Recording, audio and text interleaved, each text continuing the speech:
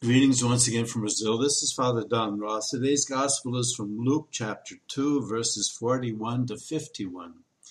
And it's the story of Joseph and Mary losing Jesus in Jerusalem.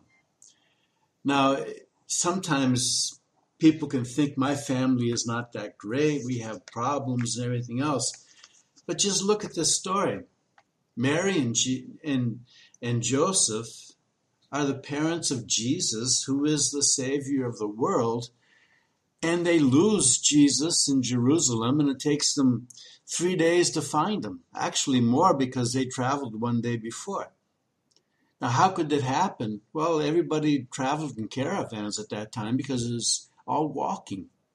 And walking doesn't get you very far in one day.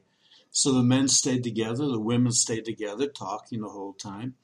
They traveled like this in caravans for security reasons, for company. And Joseph presumed, and the children could stay with whoever they wanted. And Joseph presumed that Jesus was with Mary, and Mary presumed he was with Joseph. That's how they couldn't find him. And they come back to Jerusalem, and they find Jesus, and he says, "I'm about my Father's work." It's like a typical adolescent response. And just doing what I should be doing. It doesn't really take into consideration all the anguish that Mary and Joseph passed. Now, bring this into our reality. Sometimes we can look at our family and think it's not everything that it should be. It's not that great. We have problems. We have difficulties. But being a family is not about not having problems. Being a family means that we are together even though we have problems. Being a family means we try to do the best we can, and sometimes things just don't work the way we think they should. But that's not a reason to give up. Being a family like Jesus had with Joseph and Mary means being able to deal with things that go wrong and carry on. Go on with life.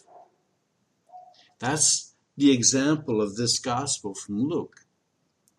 Take care, right. Try to get things right. Try to make everything work as well as possible, right. But when things go wrong, deal with it with hope and confidence and carry on your life. Life does not end when there are problems. Life that is a challenge to live starts when we have problems.